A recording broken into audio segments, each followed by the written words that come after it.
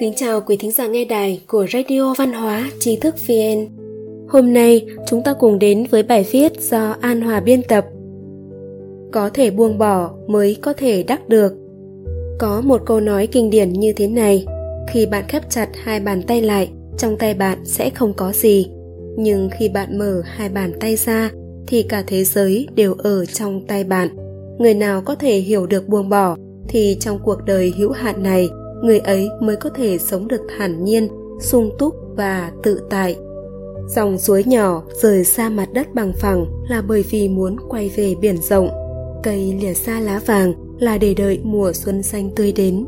Ngọn nến buông bỏ thân thể nên mới có một cuộc đời quang minh, ngời sáng. Tâm linh bởi vì buông tha thế tục ổn ã mới có được một khoảng bình yên. Nếu muốn ngắm đỉnh núi cao sừng sững thì phải rời xa nơi thành thị ồn ào, náo nhiệt. Nếu muốn có được sự thản đãng thì phải biết nhìn thẳng vào khó khăn trước mắt. Nếu muốn có được niềm hạnh phúc thuần khiết thì nội tâm phải thanh tịnh. Nếu muốn có được sự tôn kính của đời sau thì phải không bị cám dỗ bởi những hư vinh trước mắt. Buông bỏ dòng suối nhỏ sẽ có được biển rộng lớn. Buông bỏ một thân cây nhỏ sẽ có một rừng cây.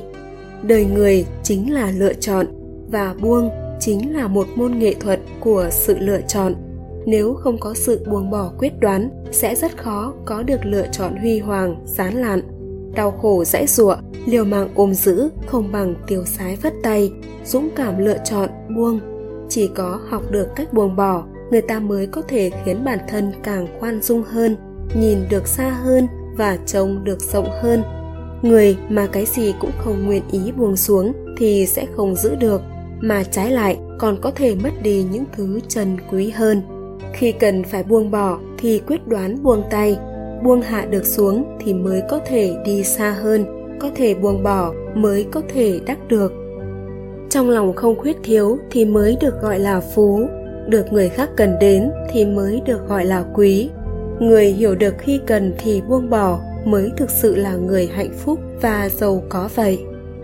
Con người sở dĩ sống không vui, không hạnh phúc thường là vì ba tật xấu: quen phóng đại hạnh phúc của người, quen phóng đại nỗi khổ của mình, quen mang nỗi khổ hay khuyết điểm của bản thân ra so sánh với ưu điểm hay hạnh phúc của người khác. Do những cố tật này mà điều đáng sợ nhất trên thế gian chính là trong tranh giành, theo đuổi danh lợi tình mà đánh mất đi lý trí của bản thân. Khi đánh mất đi lý trí thì hết thảy mọi việc làm ra sẽ có hậu quả khôn lường. Cho nên xem nhẹ, buông bỏ, không bị cám dỗ bởi vòng xoáy thế gian chính là cảnh giới cao của bậc trí giả. Buông không nhất định là không quả quyết, càng không phải là lẳng lặng chấp nhận mà uất hận trong lòng. Buông càng không phải là buông thả, không phải là té ngã rồi thì cứ nằm luôn ở đó không dậy, càng không phải là mất đi quy phạm ước thúc, không còn kiêng nể điều gì, đánh mất nguyên tắc làm người. Bởi vậy, buông là một loại cảnh giới tinh thần thản đãng, thong dong và tự tại.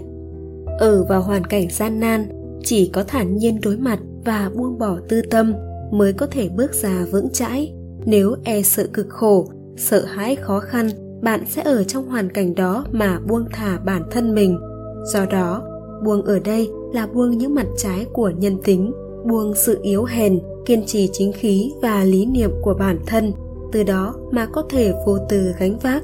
Còn nhộng nhẫn nại ở trong kén, cuối cùng mới có thể thành điệp, lưu lại vẻ đẹp cho cuộc đời. Hạt cát bởi vì chịu cảnh âm u ở trong thân con trai, cuối cùng mới trở thành ngọc quý. Buông bỏ những khổ đau do mất mát mang đến, buông bỏ những hận thù do lăng nhục đem lại, buông bỏ những tranh cãi do thiếu nhường nhịn mà ra, buông bỏ những biện giải do hiếu thắng mà tới, buông bỏ những hy vọng quá xa do những điều hão huyền, buông bỏ những truy cầu tiền tài vật chất, buông bỏ tham vọng quyền uy, buông bỏ những dối trá khoa trương vướng víu. Chỉ có dũng cảm buông hết thảy những gì chấp nhất, dính mắc thì thế giới của bạn mới được rộng mở, trời trong và nắng ấm mới về, bầu trời mới quang đãng. Khi những bụi bặm đã được loại bỏ khỏi con đường chúng ta đi, khi hết thảy đã quay về với tĩnh lặng, chúng ta mới có thể thực sự hiểu được tầng ý nghĩa sâu xa của buông. Kỳ thực, đó mới là một loại thu hoạch vô giá. Khi bạn khép chặt hai bàn tay lại, trong tay bạn sẽ không có gì, nhưng khi bạn mở hai bàn tay ra thì cả thế giới đều ở trong tay bạn.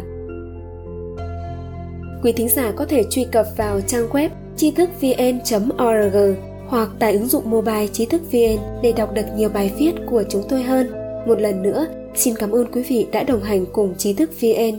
Đừng quên nhấn subscribe, đăng ký kênh của chúng tôi và để lại lời bình luận ở bên dưới. Xin chào và hẹn gặp lại!